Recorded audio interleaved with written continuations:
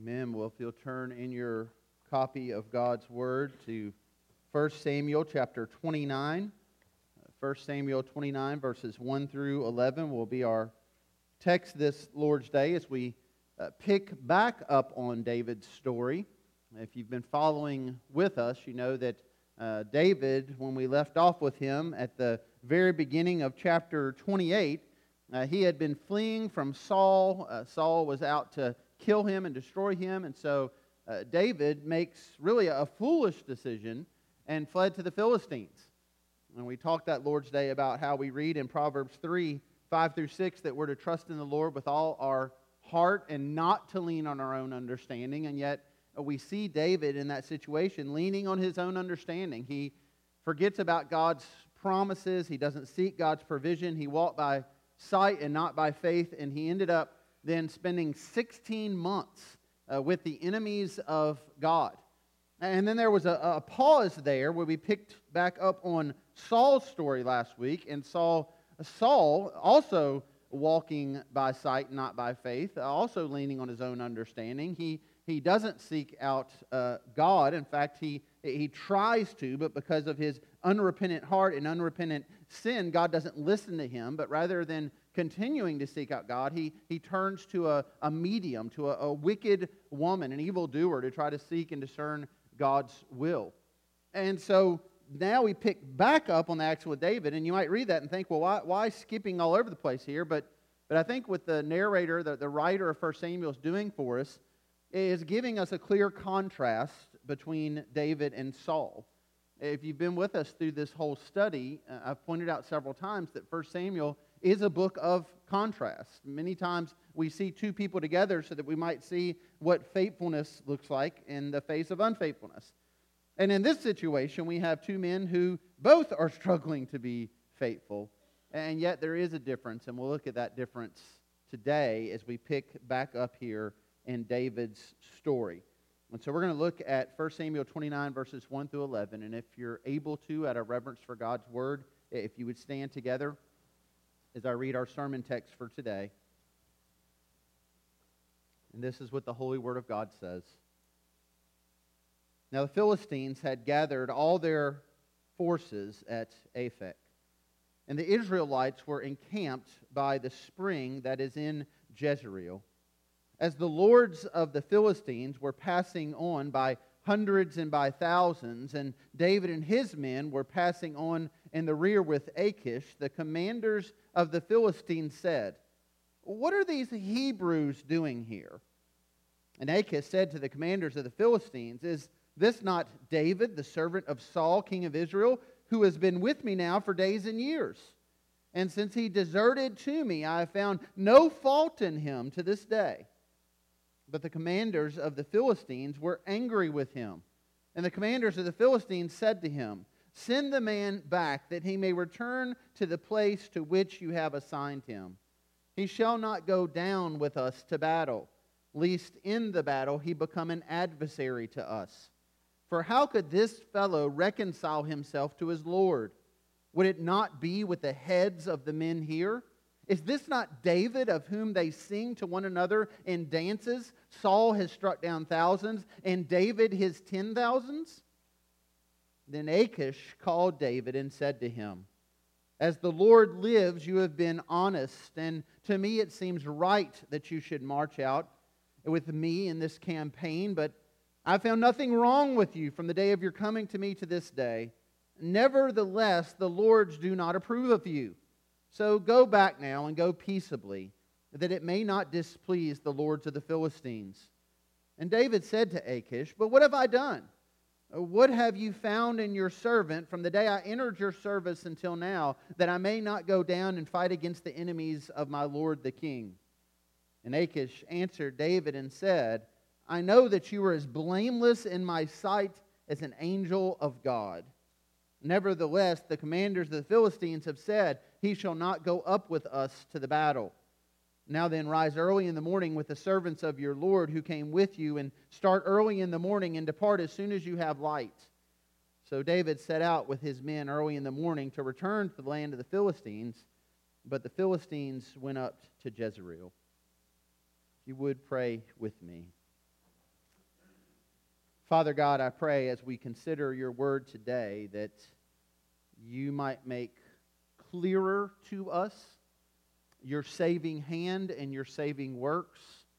I pray that we would grow in our faith and in our trust and in our thankfulness for your saving hand, and that you would help us to see your glory as we consider your word. We ask this in Jesus' name. Amen. You may be seated.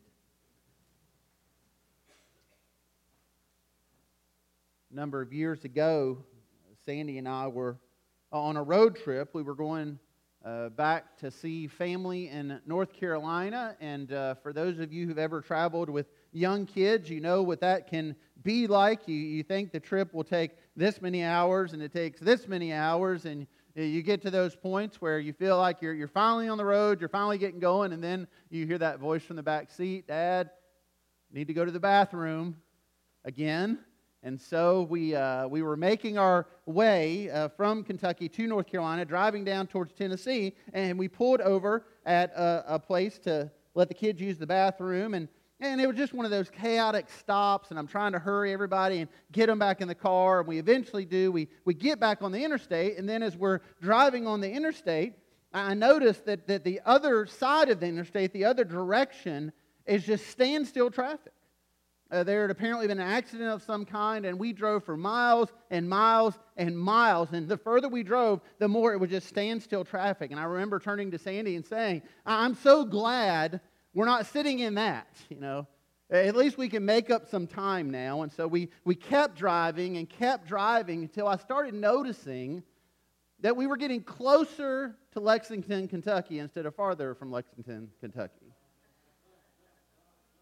And this was problematic because we were going to North Carolina, and I don't know if you've ever driven to North Carolina, but you don't go through Lexington once you've passed Lexington to go to North Carolina. And then it dawned on me that in the chaos of the stop, I had gotten back on the interstate going the wrong way. And now I had that decision. I knew I had to turn around to go the right way, but to go the right way meant I was going to be sitting there in traffic for hours. Now, it would have been easier to keep going the wrong way, but I never would have gotten where we were going if I'd done that. I share that with you this morning because really I think in some ways that's a picture of where we find David now in 1 Samuel 29. David is going the wrong way. David needs to turn around. He needs a corrected path. It will be a difficult one, but that's what needs to happen. He has now dwelled not just for days, not just for months, but for a year plus with the Philistines, there with the enemies of God's people. And the appearance at this point is that he's ready to go to battle against the very people of God. He has sided with the enemy, and he needs to turn around. And as we walk through this text this morning, we'll find that he will turn around, but it will not be out of his own volition and his own wisdom. It will be through the sovereign hand of God using his enemies to turn him around, to help him to see that he indeed is going the wrong way. And so as we walk through this passage, I hope that God might help us to see in our lives today, if we're going the wrong way, if there are places in our life that we need to make a U-turn, if there is sin we need to repent of, and that by looking at David's story, we might be convicted of those things in our own life, our own story, and return on the path we need to be on. So we'll begin by looking at the first point in your outline there, where we see that a faultless David is full of faults. Faultless David is full of faults. Now, the context here is that the Philistines are going to battle with the Israelites. And if you've been following the story here, you know that Saul is the commander of the Israelites, but Saul has been preoccupied for some time with seeking out David. He's been preoccupied with finding David and destroying David, and as a result, he's not been dealing with God's enemies like he needed to be. And all the while, the Philistines are building their forces. They're getting ready to go to battle with the Israelites. And now not only are they going to go to battle with the Israelites, but it seems that they have one of the mighty warriors of the Israelites, David, and his army with them. And that's the context we find them in. And so now the Philistine lords, these commanders from all different areas, have come together. They're going to battle against the Israelites, but some of them notice a very peculiar sight. That they look across the battlefield and they see, not lined up against them, but lined up with them, David and his men. Which prompts the question, what are these Hebrews doing here? And that's a very valid question for these Philistine lords. I mean, they know who David is. That this is the David who God used to take on their mighty warrior Goliath and remove his head. That this is the David who then had led the Hebrews to slaughter many Philistines. This is the David who, in order to win the hand of Saul's daughter in marriage, had gone in and killed hundreds of Philistines. This is the David who had led campaign after campaign after campaign against the Philistines. The Philistines were the enemies of God. David was the enemy of the Philistines. And so they look out and they see him, and of course, they are rightly suspicious. And their theory, as we find out in the passage, is that David's just pretending, David's just acting, David's really just sitting in among them, and then when the time comes, he's going to turn his sword against them. And they're right to be suspicious. We've seen David's acting skills among the Philistines before, haven't we? I mean, you'll remember the last time that David fled to the Philistines, and then the Philistines were about to turn on David. He pretended, he acted like he was mad and insane in order to save his own life. These stories had spread. They knew that he could act his way out of things, and so they are suspicious. But one of the lords, one of the kings, Achish, is not. Now remember, this is the one that David's been the most closely aligned with for these 16 months. So look in verse 3. Achish says, "Is this not David, the servant of Saul, king of Israel, who's been with me now for days and years since he deserted to me? I have found no fault in him to this day." And he says to him, he's faultless. Now again, the Philistine lords are pushing back, and they're like, do you not remember the song they sing? I mean, the people chant about David. They chant about how many Philistines he's killed. But Achish here believes that David, at this point now, is without fault. In fact, he tells David in verse 6, "You've been honest, for I have found nothing wrong in you from the day of your coming to me to this day." And so at this point, Achish is fully convinced that David is faultless. But we know that the writer of this passage knows, the God who inspired this passage knows, that David is far from faultless. In fact, it's within his relationship with Achish that we've seen many faults, because the whole time that Achish is here saying, he's been honest with me, and he's without fault, and he's been loyal to me, that entire time, those entire 16 months, what has David been doing? He has been lying. He's been deceiving. You remember from that text a couple of weeks ago, you had David and his army there among the Philistines. Well, they needed provisions. And so to get provisions, they would go and make raids. And so they would make raids against other enemies of God. But these were allies of the Philistines. And so when they would come back and they would have all these provisions, the king would ask, well, where'd you get all that? And David would respond truthfully that they'd made a raid, but he would lie about where they got it. He would say that they got it from someone else. He'd say they got it from people that weren't allies of Achish and the Philistines, people that wouldn't care if they raided them or not.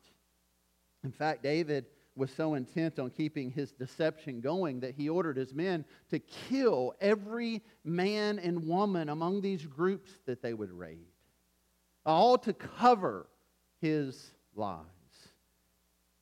David's deception here is a reminder to us that we can fool everybody else.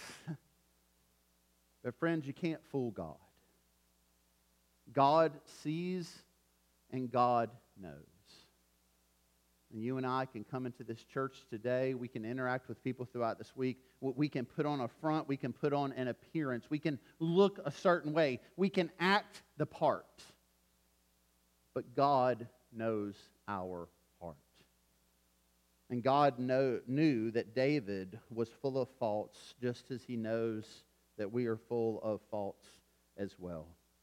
And I think this is a lesson that David will come to learn as God will be at work in him. And this is not the last time we will see David lying and David deceiving, but we do see him come to a point of brokenness and repentance later. And I think it's through that brokenness and repentance that he's able to write words like Psalm 139. He writes, "O Lord, you have searched me and known me. You know when I sit down and when I rise up. You discern my thoughts from afar. You search out my path and my lying down and are acquainted with all my ways. Even before a word is on my tongue, behold, O Lord, you know it altogether." And consider that picture for a second. But before a word is on your tongue, before you even know what you're about to articulate, our sovereign Creator God knows. He also knows what things you're thinking about saying and don't say. He knows not only the sin you commit, He knows the sin you think about committing. And we can fool everybody else, but we can't fool God. God sees and God knows. Achish here looks at David and he thinks he's without fault, but God knows David's faults. In fact, it's because God knows David's faults so well that we see God putting together this plan to protect David from his own faults and from his own foolishness. And that's where the text takes us next. Point 2 there in your outline. We see that God protects David from his faults and his foolishness. And so Achish thinks, he's convinced here that David is innocent, but the other Philistine lords, they aren't convinced of this at all. And so Achish listens to these others. He understands what will likely happen. If David doesn't leave, David's going to be in danger. These other lords don't seem to be fooled at all by David. They're very suspicious of him. And if nothing else, they want to take out vengeance on what David has done to them in the past. And so he seems to have this understanding that if David and his men don't get out of there before the sun rises the next day, it's not going to go well for them. And so verse 7, he says, "Go back now, go peaceably, that you may not displease the lords of the Philistines." Now just step back for a second and think about this. Previously, we had seen David and his foolishness run down to the Philistines, and he realized pretty quickly that was a bad idea. And so he has to come up with this elaborate scheme and fake madness in order to escape the hand of the Philistines. Well, now, not only has he gone down there, he's taken his family, and not only them, he's taken his army of hundreds and their families, and he's not just stayed with them a short time, he's been there 16 months. And at some time in that 16 months, David has probably thought to himself, how am I going to get out of this mess? That this isn't where I belong. That these aren't my people. How in the world am I going to get out of this mess? I mean, yeah, before it was just him, he could fake madness. But now, with hundreds, and then all of this takes place in such a way that you would expect David at this point to say, "Thank you, Lord. You're providing a way of escape. Thank you, God. You are providing a way for me and my family and my army and their families. You're providing a way out for us now." But that's not his response. Verse 8, David says to Achish, "But what have I done? What have you found in your servant from the day I entered your service until now, that I may not go out and fight against the enemies of my Lord the king?" David, given the opportunity to get out of the mess he is in, doubles down. He's sitting here saying to Achish, who he has bold-faced lied to repeatedly, "Well, what have I done? How how can you tell me to get it? Have I not done everything I said I would do? I've not done anything wrong. Why wouldn't you want me to go fight with you against your enemies? David here seems to be pleading his case and pleading his innocence. And yet David knows exactly what he's done wrong. He has volitionally, intentionally lied. And with an opportunity here to get out of it, he continues to lie. And friends, if we're honest, we do the same thing, don't we? I mean, think of how you respond when you're confronted with your sin.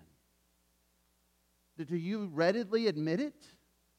Do you readily acknowledge it? When given an opportunity to come clean, do you just all of a sudden come clean? Or do you make excuses? Do you get defensive? Do you tell a lie to cover a lie that's covering a lie that's covering another lie? Do you just keep digging that hole further and further and further? I mean, all of us can think about conversations with, kids, grandkids, nieces, nephews, where you catch them red-handed doing something and you know what they're doing and they don't know that you know yet. You give them a chance and they just keep digging that hole deeper and deeper and deeper. But friends, that's a picture of what we do all the time. And we see it here in David. He's doing the same thing. He has the opportunity to come clean. He has the opportunity not even to have to acknowledge anything to Achish and just to get out of there. But he pleads his case and his innocence. And left to himself, it would not have ended well for David. I mean, think about it. If David got what David wanted, how would things have turned out? If David had been able to do what he wanted to do and march against the Israelites, how would that have turned out for David? To take on the army of the very God who had anointed him to be king, decide with the enemies of that God, enemies who were ready to take him out before they took anybody else out. I mean, however you play out those scenarios, it would not have ended well, but thankfully, we see here that God is about to protect David from his foolishness. And so Achish tells David he has to leave. He makes a way for him to go, and David takes it. But make no mistake about it, that this way of escape was not by Achish's design, and this way of escape was not by David's design. This way of escape was entirely by God's design. And he will use the wicked Philistines to get David out of this situation that his foolishness got him into. You look at where David would be left to himself. Well, think for a second, where would you be today if you were left to yourself? Well, where would we be today if we got all those things we had wanted? If we had gone down all those paths that we started out? If we kept going the wrong way and God never turned us around? Where would we be today? What would our lives look like if the sovereign hand of God had not intervened in such a way that He snatched us up and brought us to repentance and set us on the path to righteousness and faith? Where would we be? Friends, the picture we see here of David, I believe, is a picture that helps us then to kind of zoom out to see a bigger picture of the gospel, because this is what God does for every one of us through the gospel. The Scripture says that Romans 5, verse 6, while we were still weak, at the right time Christ died for the ungodly. For one will scarcely die for a righteous person, though perhaps for a good person one would even dare to die. But God shows His love for us in that while we were yet sinners, Christ died for us. So you see, the picture of the gospel is not that you and I were just trying our hardest to please God, but we fell short. We were trying so hard to do the right thing, but we just fell short. Now, the picture of the gospel in the Scripture is that we're sinners, that all of us are born sinners, and that we are intent on going our wrong way. That in that scenario I shared at the beginning, in our sin, we can see the signs that we are headed the wrong way, but we just press on the gas even more, and we just keep going and keep going and keep going. And it takes an act of a sovereign and mighty God to snatch us up and turn us around. To bring us to repentance and bring us to faith. To help us to see where our sin will eventually take us. To bring us to that point of brokenness and repentance, that we might see then the beauty of the gospel, that while we were foot on the gas sinning, Christ died for the ungodly. He made a way for David, and He makes a way for us. And just as He didn't do this for David because David deserved it, well, He doesn't do it for us because we deserve it either. And the question ultimately, I think, from this text for us is, what's it going to take for us to turn around? What's it going to take for us to truly repent and trust in Jesus? And what we find in the Scriptures is what that takes is the hand of a sovereign and mighty God to lead us to repentance.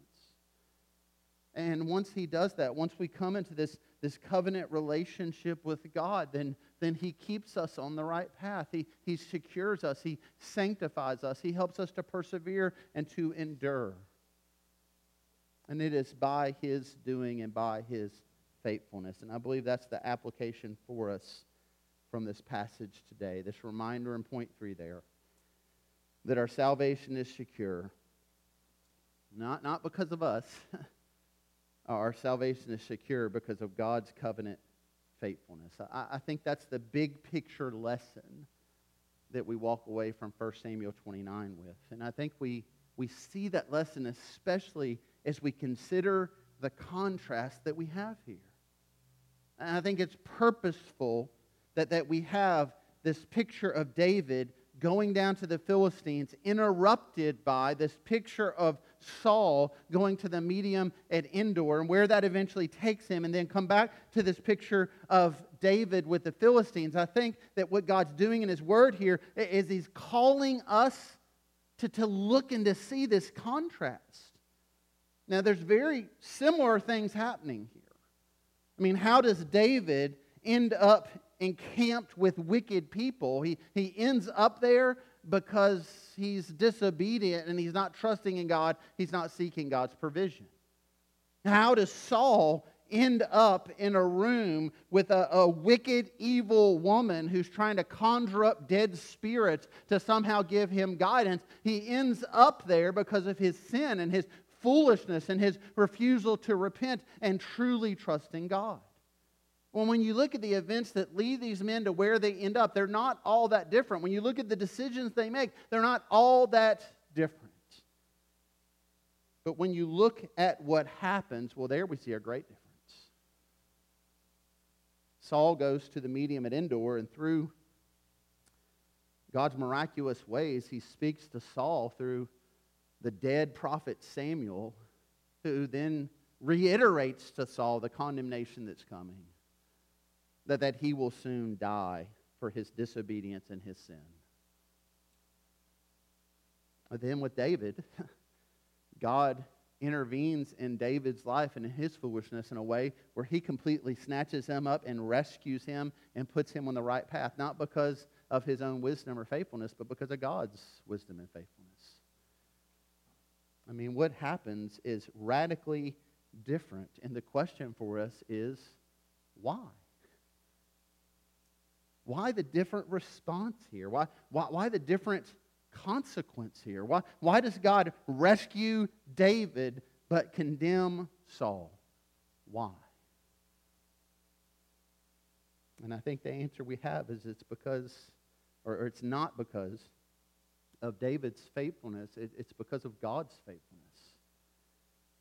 But because God is preparing to have a special covenant relationship with David, a covenant that will come in 2 Samuel chapter 7, a covenant that will eventually lead to the Messiah, to our Lord Jesus, who will succeed in every way that David and others have failed in. And God is preparing for this covenant relationship with David, and He's being faithful to this covenant that He hasn't even made with David yet. But we see in that the sovereign hand of God and the grace of God and the mercy of God. Why is David rescued and saved, and Saul is not? Why are some of you this morning rescued and saved and others are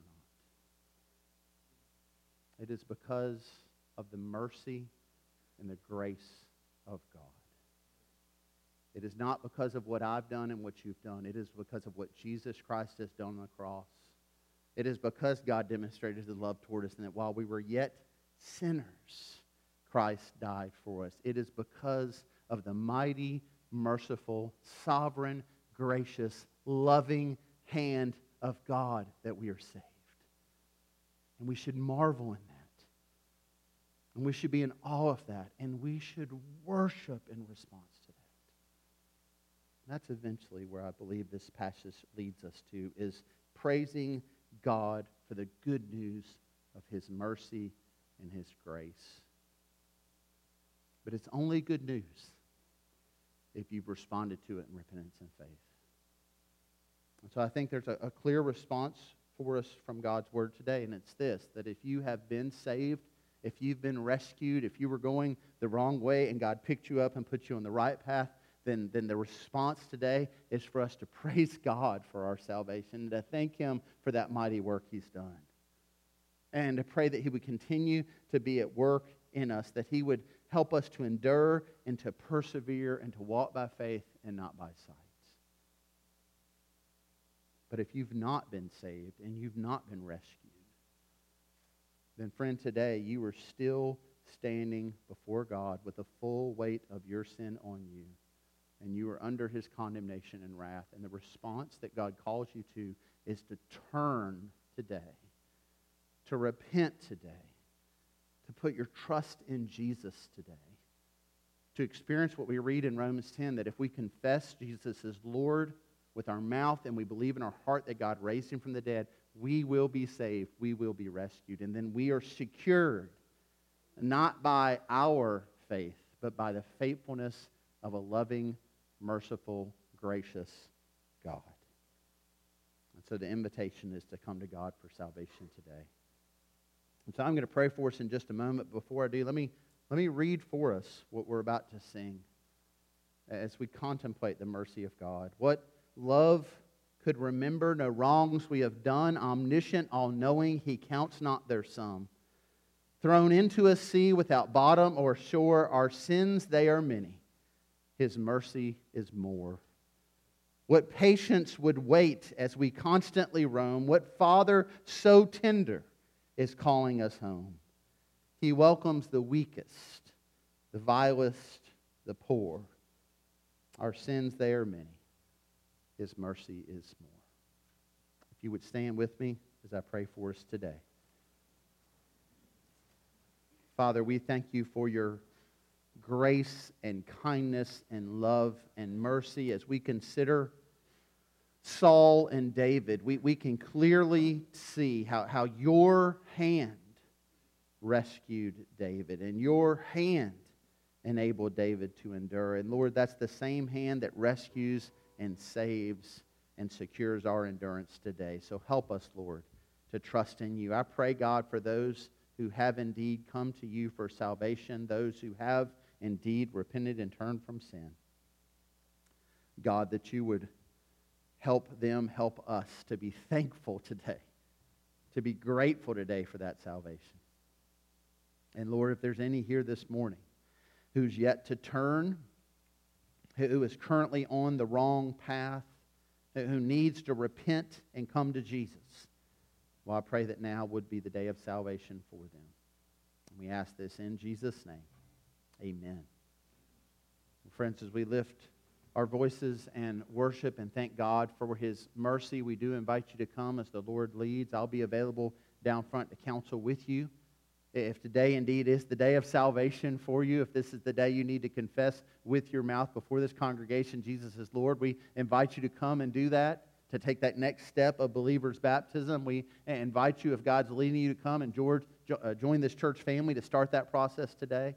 Or if you just need someone to pray with you, I'd be privileged to do that. Others would as well. So we invite you to come as we sing. His mercy is more.